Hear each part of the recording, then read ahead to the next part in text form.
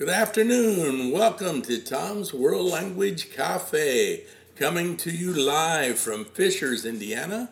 It is Tuesday, September 27th, 3:44 in the afternoon, and I'd like to welcome all of you, and we're in Fishers, Indiana. I'm in Fishers. My guest is down on the south side of Indianapolis, and we're going to have quite an interesting program for you. We have a great guest today.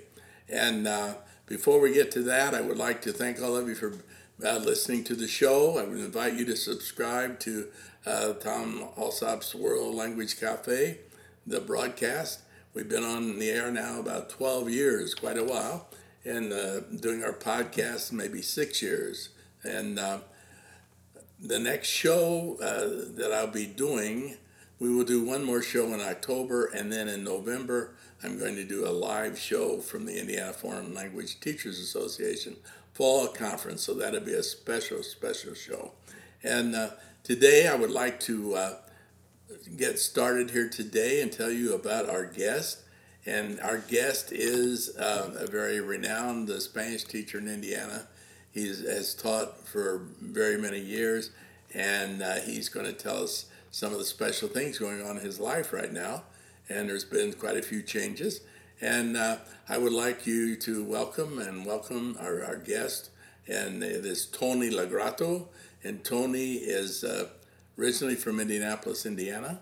And he's going to tell us all about himself, his career, and his thoughts about language learning, etc. Welcome, Tony. How are you? Hey, Tomas. I'm just fine. I'm enjoying this crisp fall day in October. 62 degrees outside, sunny, and all is well. So, Tony, can you tell the listeners a little bit about your background? And of course, Lagrotto is Italian, correct? Oh, yes, definitely. So, can you give us a little history about your family, etc.? Yeah, of course. As Tomas mentioned, my name is Tony Lagrato, Antonio Lagrotto. And I am, in fact, first generation, born in the United States. But my dad was born in Italy. And right before World War II, his family decided that Italy was not the place to try to eke out a living. And they realized that there was quite a bit of opportunity across the pond, so to speak, in the United States. So my dad and his brother and his mother came across the Atlantic Ocean. His father stayed home in Italy and came over a little bit later. I'm not sure exactly why that was. I guess somebody had to stay home and take care of business and take care of the farm at home. But anyway, they were in dire poverty, and there was no getting ahead financially or socially or in any way, shape, or form back in the old country, as they called it. So they decided to set sail and come to the USA through Ellis Island, by the way, the famous Ellis Island. And I guess, as they say, the rest is history. So there were originally quite a few people, population-wise, from Italy, correct, in the Indianapolis area, especially on the south side, right? Yes, that's true. If you know where Eli Lilly, the pharmaceutical company, is downtown on Southeast Street, which is a whole different Eli Lilly than it was back in the 20s, 30s, 40s, 50s, 60s. But anyway, that's where a lot of the Italians located, by the city market, by the farmers market, Southeast Street. Holy Rosary Catholic Church was definitely a center of activity for Italian Americans, and the church did all it could to help assimilate as much as possible and get the Italian Americans oriented with citizenship lessons, language lessons. Some were more successful with citizenship and learning the English language than others, but one thing was true: a lot of them, because English was not their first language, it was just natural for them in their own little barrio, so to speak. I don't want to use the word ghetto, but it really was. It was not necessarily a bad thing, but the word ghetto in Spanish in English has very negative connotations today. But the etymology of the word ghetto is Italian. It's from gettere, and gettere means to throw, to cast aside. And, we talk about all different kinds of ghettos, but the Italians certainly had a ghetto that just was where they lived and moved and had their being, so to speak. And of course, it's dissolved now. As Italians became part of the middle class through the 70s and 80s, they moved out to the suburbs. So really the Italian enclave is probably a nicer word. But I wanted to use the word ghetto because it's actually, in its origins, it's not a bad word. It just means to throw. Okay. But anyway, I suppose it is negative because it's the idea of being cast away. Yeah. But, That's great. Now, can you tell the listeners as well about your teaching career and also about your wife, Louisa, and what she did as well? Oh, certainly. My teaching career I spans, depending on how you count the semesters and the years, 40 years. And I first began teaching on the west side of town in a little Catholic school called Cardinal Ritter. We didn't call it Cardinal Ritter in those days, we just called it Ritter. But it was a really cute little place to work. And it was one of the early integrated, naturally integrated Catholic schools in the city of Indianapolis. As a matter of fact, Elmer Ritter, who became Cardinal Ritter, was the Archbishop of Indianapolis who insisted on desegregating the Catholic schools. So he's definitely noted for that. And even to this day, on the west side of town, on 30th Street, Cardinal Ritter is one of the most, if not the most, of the integrated, desegregated, multicultural Catholic schools in town. That and Cecina. But anyway, then I went and worked. I left there and went to live in Spain for a couple of years as both a student and a teacher. I came back in '85 and found a job where I went to high school at Perry Meridian. And that was a success, but I left the classroom to go work for the State Department of Education for a while. And that was a good job, but I realized that I missed actually being in the classroom and interacting with students. And so I went back and found a job in Lawrence Township at Belzer Middle School, half a day, and Lawrence Central High School, half a day. And that was the time when Lawrence Township, this is the 90s, was in an enormous population boom. And, a lot of houses were being built up in that area, particularly Geist, Oak Landon, Castleton. Those areas were seeing a big boom. And, of course, they all fed into Lawrence Township schools. So anyway, I hit that at a good time. And I started there in 1990, and I just retired in 2022, this past May. So you do the math, it's 32 years. So I've taught a sum total of 40 years. My wife is actually a much more interesting individual than I am. We both met at IU back in the 80s. We both lived in La Casa Española, which was a Spanish-only dormitory that was located in what was called GRC, Graduate Residence Center at the time. Then it became Ashton. Now it is no more. There's a set of new dormitories there now. But anyway, back in the day, at GRC in Ashton had Spanish house, French house, German house, Russian house. And it was quite an international grouping of individuals, and we all ate at our individual language tables, and the expectation was while you were eating at the Spanish table, and while you were inside the Spanish house, only Spanish was to be spoken. That was the language of discourse. So anyway, that's where I met Louisa, and we married in 1988. Louisa, I'm very proud to say, she outdoes me as a teacher. As a matter of fact, she's very creative, she's very energetic, and she was the Indiana Teacher of the Year in the year 2006, and she received all kinds of perquisites that sprung from that particular honor, and she has many honors. But anyway, that's my wife, and we're a Spanish teaching couple, and we're both retired now. But anyway, enjoying life. Yes. Okay, that was well said, beautifully said. Now, Tony and I go back a long time as well. And Tony and I met years ago, and I recall especially, I really had a strong relationship with Tony and Luisa, who helped me immensely during the Pan Am Games when they were in Indianapolis in 1987.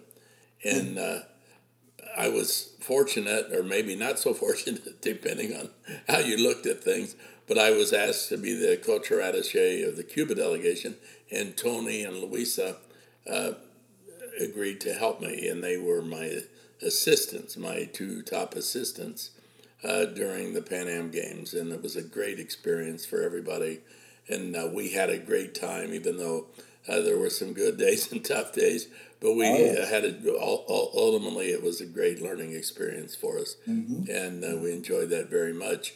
And over the years, Tony has been a longtime friend of mine. He was in Mexico in San Luis Potosi and Luisa on one of my teacher programs years ago, and he just a great teacher, great educator, and very knowledgeable about Spanish, all things Spanish, and he even several times was my co-author for 3 books.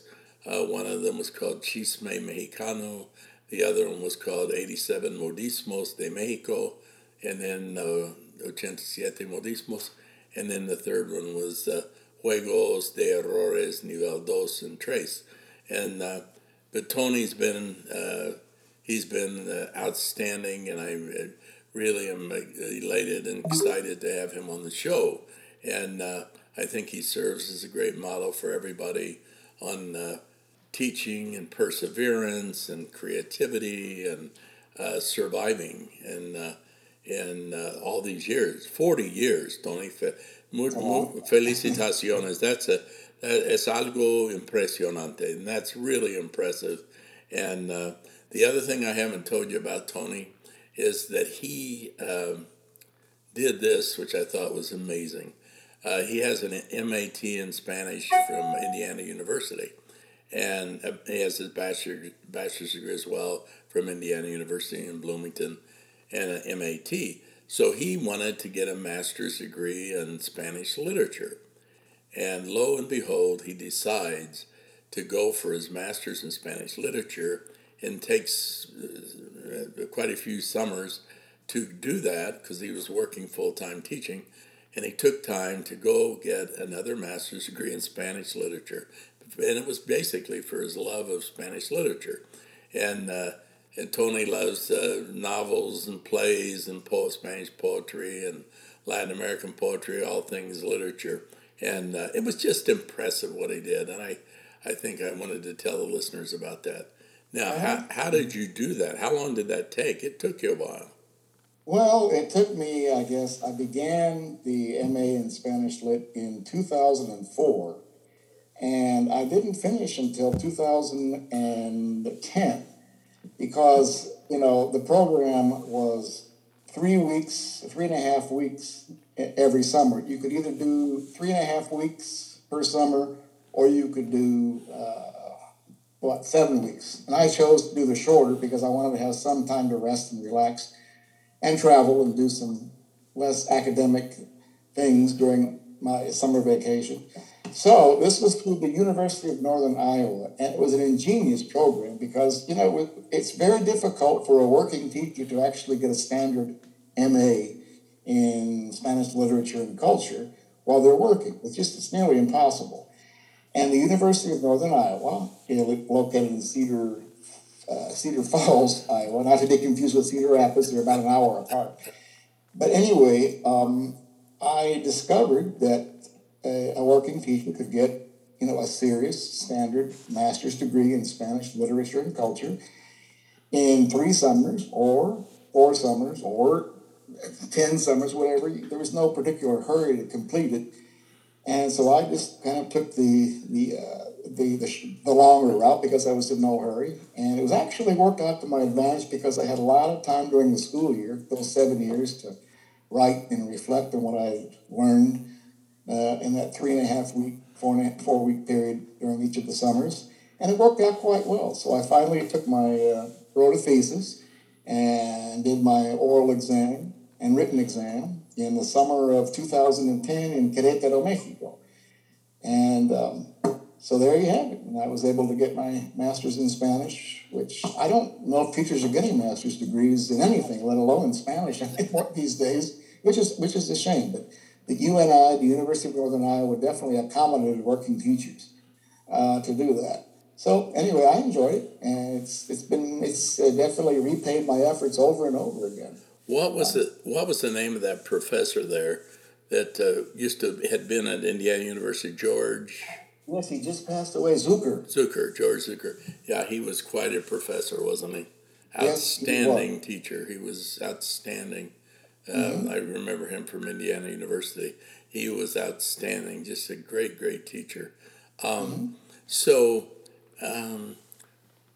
this idea of retirement, I've noticed that you're also back working again a little bit for the fun of the game, right?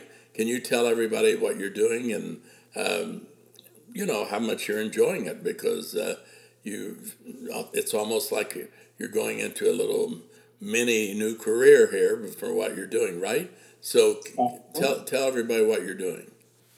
Well, I knew when I stopped teaching, I enjoyed teaching, but I also knew that I wasn't getting any younger. And anyway, as much as I enjoyed it, I knew after 40 years of teaching, working, 12, 13, 14-hour days, I thought probably after 40 years, perhaps at the secondary level, maybe it's a younger person's domain, to be a full-time teacher. So I thought, what am I going to do? Am I going to do volunteer work? There's definitely plenty of volunteer opportunities for teachers or for anybody in the city of Indianapolis. And so I started getting online. And because I also have a degree in French, which I really never did much with, I happened to get on the school or the Department of Education website and noticed that a little school called Cecina, which I believe Mr. Alsop also taught at once upon a time, was looking for a half-time French teacher. And I thought, wow, this just sounds perfect to go and teach, from, say, 8 to 11, Monday through Friday, and have the afternoon to do whatever I would like to do. It sounded perfect. And I went to interview at Cecina High School, and the principal and I, a gentleman by the name of Mr. David Delacca, he and I hit it off immediately. And I asked Mr. Delacca, when you think, this is on July the 9th, and I said, sir, when do you think you're going to make a decision about hiring for this position? He said, it's a matter, if you really want to know, I'm in a position to hire you now if you want to come on board. He said, now don't jump to any decision right now, but take a couple of days to think about it, and then call me in a couple of days or email me and let me know. Well, I got to thinking about it, and Louise and I talked about it. She said, maybe it's time for you to shift gears a little bit and maybe work with adults or young adults. So I thought, okay. But nothing came of it. All of a sudden, out of the blue, last week, but mid-August, it was before classes started, I got a call from a lovely lady named Judy Carlstrom, and she is the director of 100 and 200 level Spanish at IUPUI now, a PhD, by the way. And she called my wife, and she said, are you interested in teaching a couple of classes? And Louisa said, no, but my husband might be interested. Let him give you a call. Well, I thought about it, and I gave Judy a call, and I really enjoyed talking to her immediately. I could tell that she and I were going to be on the same page in a lot of things. So anyway, she said, well, if you want the job, we got one class for you. I said, yeah, one class, that sounds good. Then she called back and said, would you consider doing 2 classes? I said, yeah, okay, I'll do 2 classes. So yeah, I'm doing 2 classes, both of entry-level Spanish 131 at IUPUI, and most of the kids, they're kids. They're 18, 19-year-olds with a couple of early middle-aged students. So anyway, I've been doing that for about a month and a half, and I actually enjoy it. So I kind of just, work about 10 hours a week and still stay current in the profession. And, I've enjoyed it. So there we are. It's almost midterm, Tomas. It is about midterm. The semester is flying by. Well, I'm glad you did that. I think that's a great thing for the profession. that you still are contributing, and you have such a depth of knowledge in Spanish literature, that it's such a great thing that you're contributing and doing what you're doing. So we thank you very much for that, Antonio. Um, Now, what about some of your favorite memories about classroom teaching? Do you have a couple things you want to share that were your favorite things, maybe teaching, or things that stand out? hmm You know, when I look back at my 40 years of teaching, probably my most fun year was my first year because it was all new. You know, I was young and fresh out of college, so I always think that first year can be difficult, but it can be immensely rewarding because a first year teacher makes a lot of discoveries about the language, about students, about himself. So it's definitely a year of discovery. It takes about 5 years to get, to be a substantial, competent teacher. And then beyond that, you can certainly improve as the years go by. But anyway, seeing a classroom of 25 students, and there are always those couple of students that really seem to take the ball and run with it. And that makes it all worth it. You're not going to get lots of students that are just in love with Spanish or school in general, but there are always a couple that you can just see the light bulb turn on, and they really, some of them have become Spanish teachers. Some have kept up with me over the years. I don't know how many of my former students have become Spanish teachers, but I know it's probably, at least a dozen that I know of. And that's always a nice tribute. Like, for example, I know that your son and daughter-in-law are both Spanish professors, and that's quite a tribute to you, Tomas Alsop. I mean, having your son follow in your footsteps and, become a professor of Spanish, that's definitely a tribute to you and Mrs. Alsop.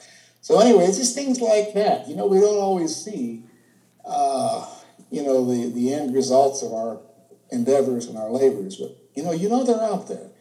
And in some cases, and particularly in your case, you have, we both have, you have a son who's a teacher, a professor, Franklin College. And, we both had students who have become teachers. So that's really what's made it all worthwhile. Yes, and that's so much for the listeners, the young teachers. That's something you never know who you're influencing and what they're going to end up doing. When you're teaching, it's something we have to think about, because it's one of the great things about teaching, that all of us, all you guys listening out there, teachers, you're all going to impact the lives of lots of your students. And that's what makes teaching worthwhile. And that's what it's all about. And I think that's why we all do this and have done it most of our lives. And we're kind of blessed with that. I always feel like we're all blessed to a point, because we're able to do that. And not everybody can be a teacher.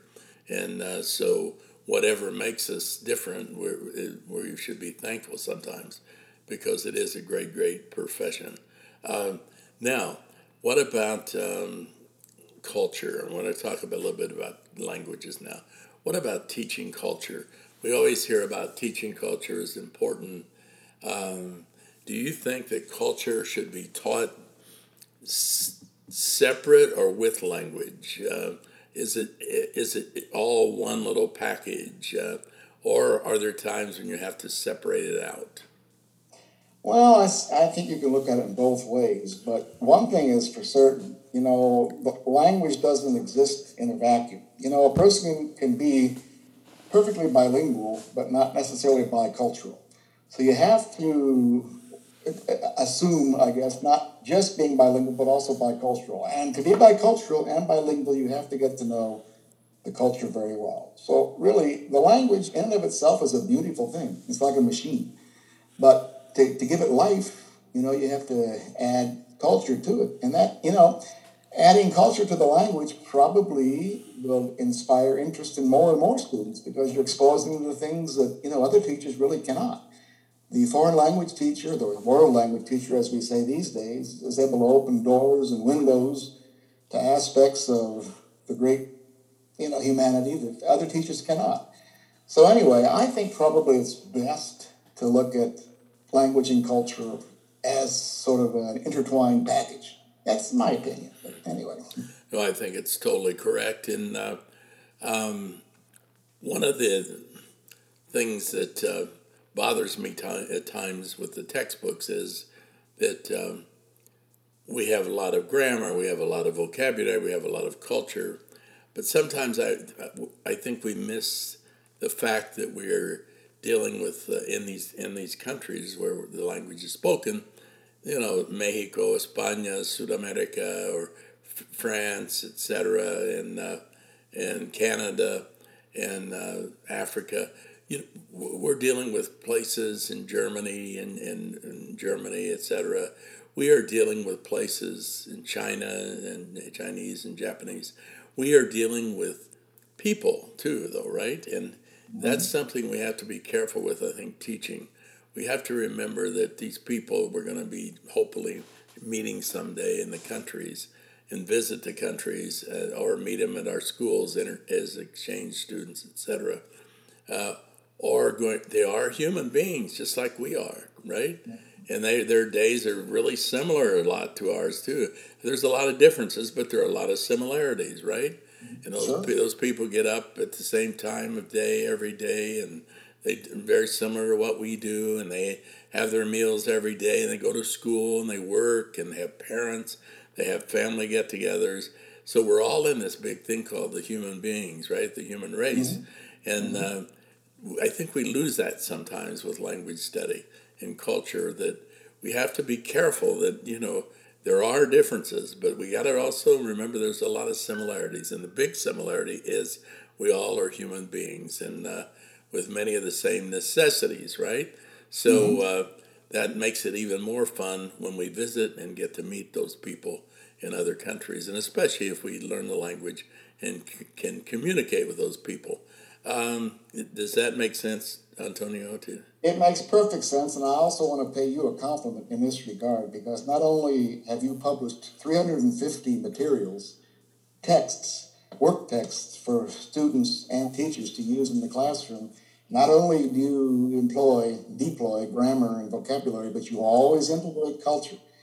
If you ever have a chance, and I'm sure you all have a chance, teachers, to purchase supplementary materials, go Google Tom Alsop, and you'll find that he has produced 350 over the last, 40, 50 years. He has produced, at a very modest cost, by the way, work texts that teach vocab, grammar, but always integrates the culture into the grammar and vocabulary. And I think I told Tomas one time that he has many, many publications, and an undergraduate student who got his hands on 350 of Tomas's publications could have a very fine teacher education undergraduate degree. And I mean that, And I have in my library, I don't have all 350 of your publications, but I have a lot of them.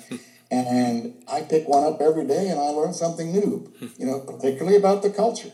And the culture is essential, as you said. Well, you're very kind. Thank you very much. 37 years of writing. 37. 37 years? 37. Yeah. 39. I'm sorry. 39. 39 now. Yeah. What is it? Almost 40. 39 years. So, yeah. And you have about 350 publications? Is that? That's correct. Yeah. That doesn't count my videos and things. So, and poster sets, etc. Yeah. Well, thank you very much. I'm very lucky to have been able to do that, and I'm very happy that I was able to. So we're back to this creativity thing, and I like to talk about creativity. I always, when I do some of my workshops, I'd like to talk about, and presentations, I talk a lot about creativity. And I've been talking about creativity probably for 25 years, and it always amazes me at some of the creativity people have. And, that's one thing I always kind of tell teachers, and Tony probably would agree with this. You can't really put teachers all in the same hat, right? In other words, everybody is different, right? And teachers are all different. And it took me a few years to realize that, and but I did, and I realized that it was fairly early on that there was great creativity with each teacher, but and therefore, just because we like something, we can't just say, well, you should like this or do it my way, et cetera, et cetera. Rather, we need to open up the creativity channel, right? And really encourage people to be creative in their own right. Because, and over the years, I saw teachers that, and sometimes I think, well, this is not going to work. And it worked. And it worked because they had that certain creativity that makes us all different. And thank God we're all different, right? Creatively, that we're not the same. And so we're able to all be different. We're able to be creative. And education is not boring in an environment of creativity, right? All right. Now, that doesn't mean that you couldn't get situated in an environment where there isn't a lot of creativity. That could take place as well. But I think in most places today, there's a huge amount of creativity going on, and we have to, take our hats off to the schools that do that and the teachers and applaud those folks and be positive with our education. There's a lot of critics out there that criticize it, but it's so much better, I think, to be positive and say, we can do this, we will do this, and we can be able to do better. But we will be creative no matter what, that we're creative. And hats off to the creative teachers out there. Tony, do you think that's perhaps correct? I would agree.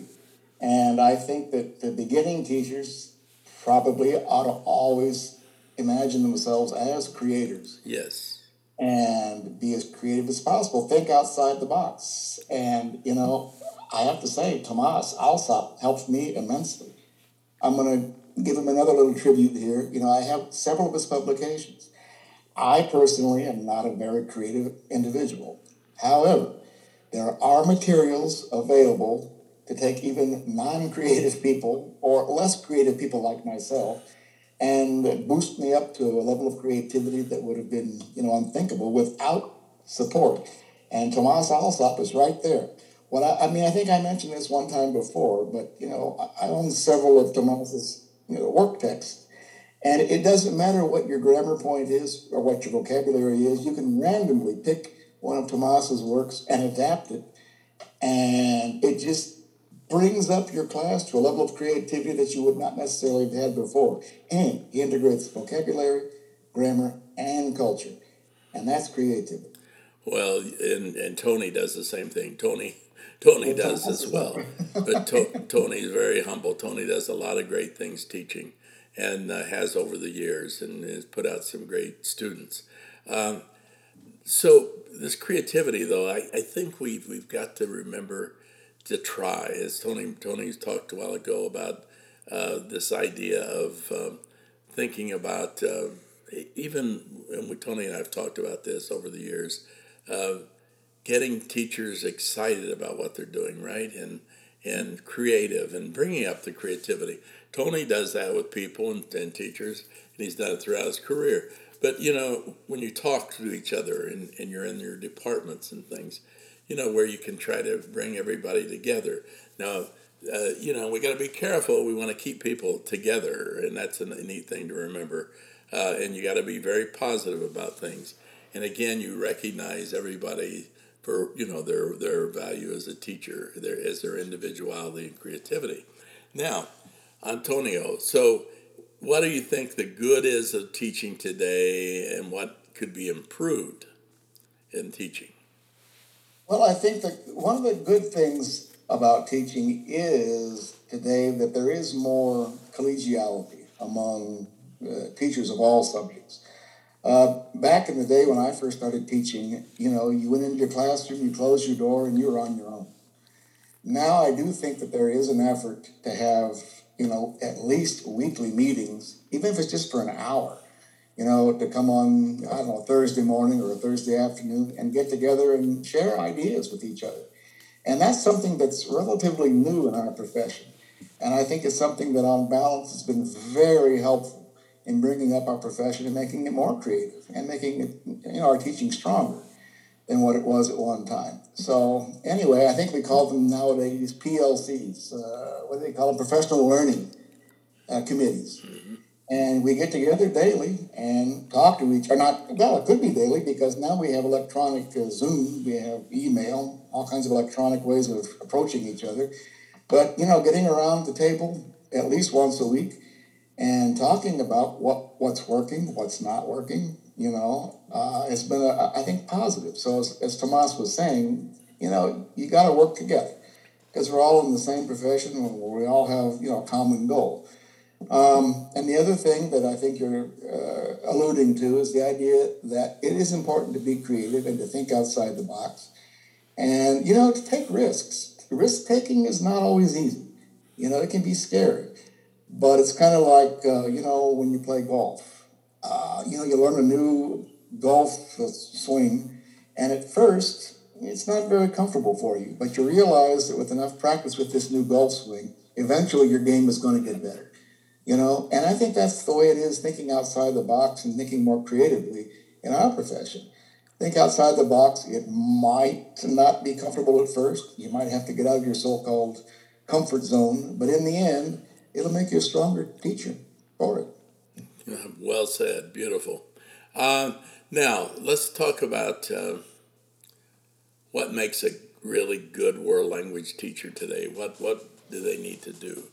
For the young people coming into the profession, what do they need to do? Keep up the language skills, always. Keep up your language skills. If you can, go out of the country on occasion. I know it's expensive, and I know, these days, international travel is not necessarily easy. I think it's getting better post-pandemic than it was. But if you can go travel, by all means, do so, if you can. And keep current. Get online and see what other teachers are doing. I guess there's this site called Teacher Pay Teachers. They have all kinds of things that this didn't exist back when I started in 1982.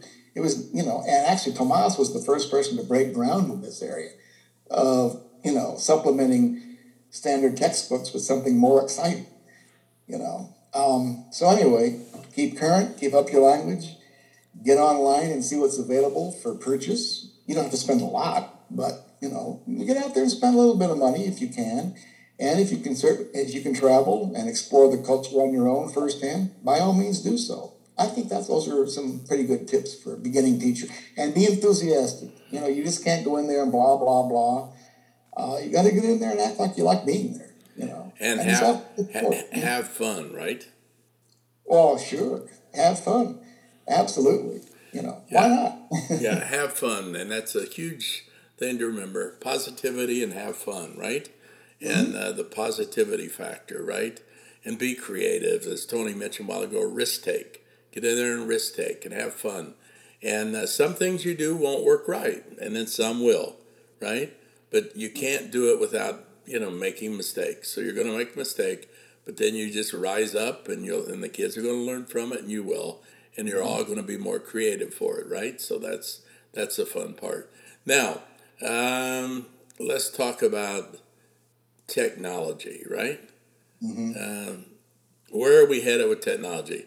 Now, I'm trying to figure out how we can attack this and deal with this. You tell the listeners your view of where technology is and what you think we should still be doing on a traditional type way, or more interactive way with live stuff. Okay.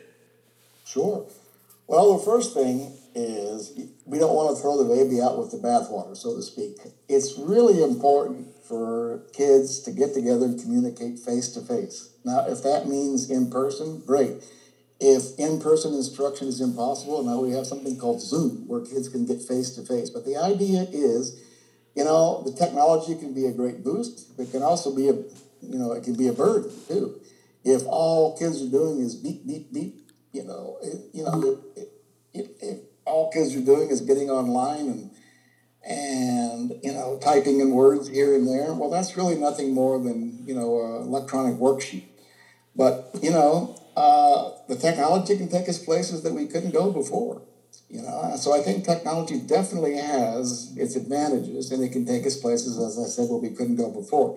But we don't want to lose the human aspect. you just don't want to sit in front of a screen all by yourself, and playing little fill in the blank games and whatever. There's nothing wrong with that for skill building, but you got to break out of the skill building and with that computer in front of you and get out and use it, either in technology or in person, face to face. That's the way I am. That's well said, beautifully said. The human touch, right? We need to keep the human touch, and that's tricky. It's not easy to do, and we have to think about that. We're all technology buffs today. I mean, a lot of people have become experts in technology over the last 4 or 5 years, and the social media and all the things going on with the kids, students. I know they're on social media a tremendous amount of time during the day, the students. And what else? They've got social media. They've got their apps that they play games on, and they've got videos, and they watch it. They watch on TikTok, et cetera, et cetera. So I asked the students the other day in one of my classes, and I said, "How many hours are you guys on the computer or your laptops or on your phone, in a day?" And we got up to 6 hours. 6 hours of total time. 6 hours. A lot of them 6 hours they're spending on that stuff. Now think about that, all of us. And I started thinking, how many minutes and time have I spent on it? And it's a huge amount, And if you're into the social media, you got Twitter, you got Facebook, Instagram, and all the things there, and TikTok. And then you've got your texting that you're doing with your friends, and then you've got apps that you play games on. I mean, there's a lot of time we spend on this. More than you think. I mean, it really cuts into our time. And I've noticed even planning class anymore and things, time seems to be shorter because I'm spending more time on the computer, on my iPad, or on my laptop. All of this time thing is interesting, and so we talked the other day, and we were talking about, could you possibly will it evolve in our country, in the world, with the technology that we're going to end up, the days are going to, we'll have to have 48 hours in a day, instead of 24. I mean, we are really getting to the point, and I know the people I talk to and the students, Tony probably feels the same way, but your days, and you think, where did the time go in your day? But it's like every second almost you can be connected, to the technology game, and it's something to think about. And where are we going with that? And I know a lot of people, and I love technology as much as anybody does, but there comes a limit, a time, and you have to start thinking about it, where it gets in our lives every day, and that in where we aren't having any human contact either with people, or a lot less human face-to-face contact. So that's something we probably have to consider, I think. Tony, what about that? Are you in agreement or no? Yeah. Well, human beings these days have access to information that 20 years ago was unthinkable. Yes. Absolutely unthinkable. Yes. So from that aspect, it's great. For example, remember if you read in the Spanish novel or even in English, and there's a word you stumbled on, you had to go get a dictionary and look it up. Well, shoot. Now you can just Google it. Or in some e-text, you can just hover over the word and it tells you what it means. Yes. On one hand, technology is good. But, again, we don't want to leave out the human aspect. Yes. You can't be glued to the computer all the time. Use it as, your tool. Don't make yourself its tool. Yes. And again, I think, though, in education, we have to be careful, I mean, we have to be careful of... are the kids speaking the language enough in pairs and groups, live stuff, where they're not just on the computer all the time? Because when they do visit the country, they're going to have to talk, one-to-one live with a lot of people, and they won't be talking to a screen, right? And so, I mean... Go ahead. But I think that's one of the things we have to consider about technology. I mean, it's okay, but it doesn't really go where it's not human, right? And I Correct. think we want to keep the human touch as much as we can in education. And That's spot on. yeah, and yeah, okay, that's good. But it's something to think about for the teachers, though, and all of us. How much time we spend on the technology, and it's kind of all of a sudden you're going, whoa, I guess I am on that a lot during the day, and I'm doing this and that, and I don't know what the solution is. There may not be one. We just kind of are evolving, I guess, with the technology. But it's something to think about, I guess. That's my feel for what goes on sometimes with it. And but as Tony said, it's technology is wonderful.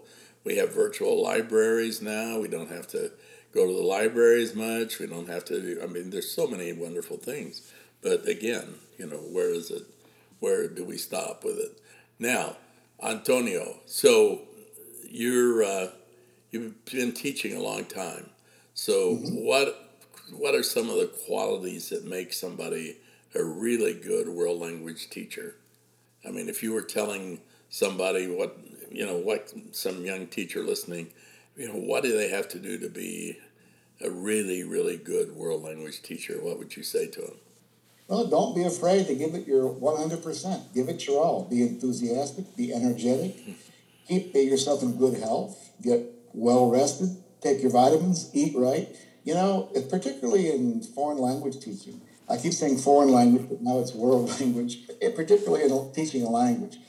It is the discipline in the academic setting that takes the most energy among all the subjects in the curriculum.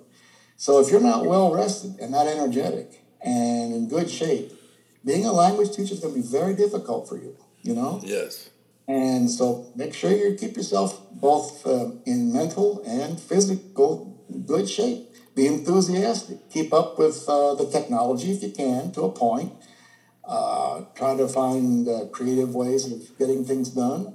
Don't be afraid to take risks. Don't be afraid to think outside the box. And there's a lot of support there for you now that wasn't there back when we started, Tomas.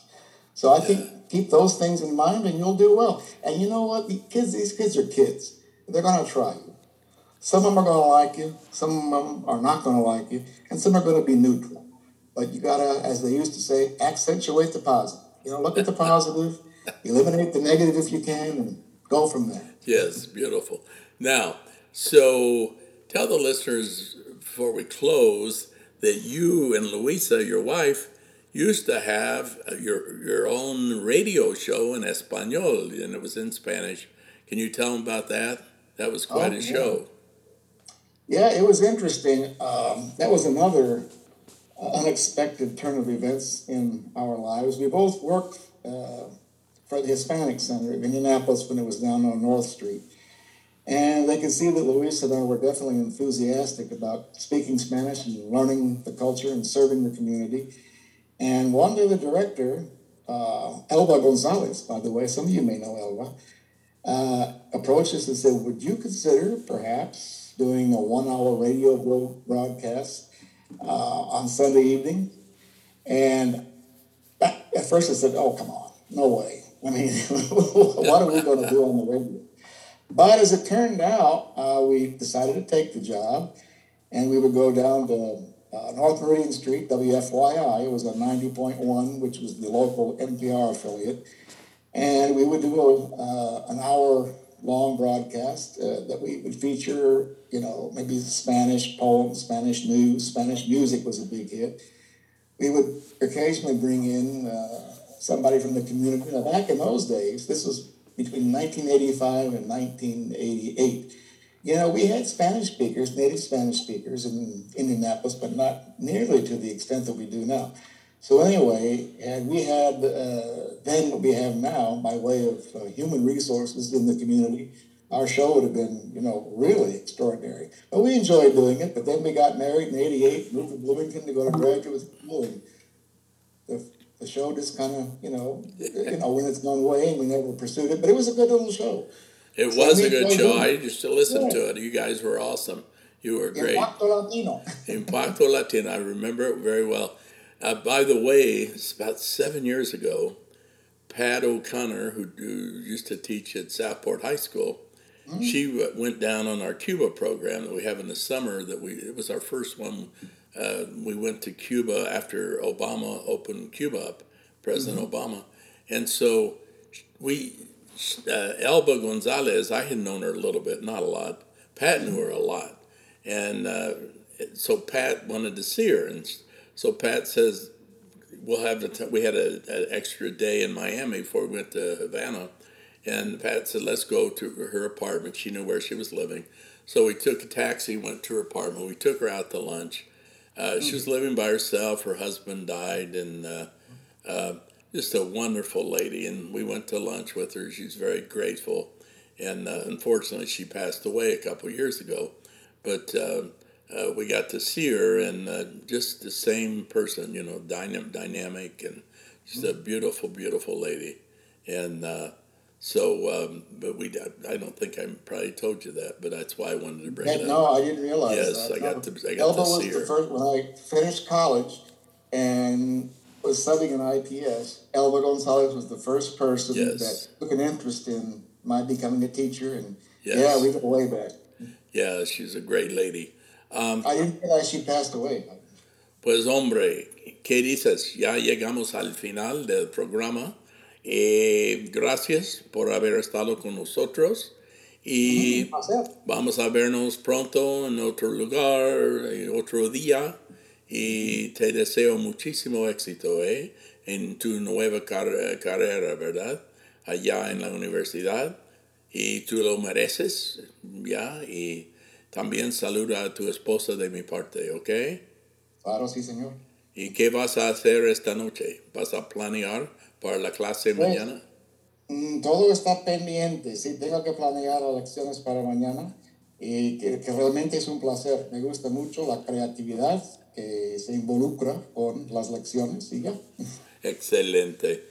Pues, what a great teacher, huh? All of you listening, we are very, very lucky to have had Tony around teaching Spanish for many, many years, and he did such a wonderful job. Just a great teacher, great person if you don't know him, and just a pleasure to have been his friend, and he helped me in many ways over the years. So, Tony, I want to thank you for all your help in the profession as well, and all the great things you did for the profession, and your wife, Luisa. But you also contributed immensely in the classroom and beyond with your things that you did to help the profession and the teaching of Spanish. Now, Antonio, stay there and we'll chat after I leave the broadcast. Stay there and we'll chat some more a little bit. And then for the listeners, we'll see you in Octubre, and we'll have a special surprise guest. In November, we'll be at the Indiana Conference live, and I'm going to try to do the show live from the Indiana Conference, okay? Now, thank you all for being here, and all of you have a great, terrific rest of the day, and I hope it's as beautiful there as it is here. And it's getting cold in Indianapolis. The low Friday night is supposed to be 34 degrees. So it's awful cold this early in the fall. So at any rate, I hope it's warmer where you guys are.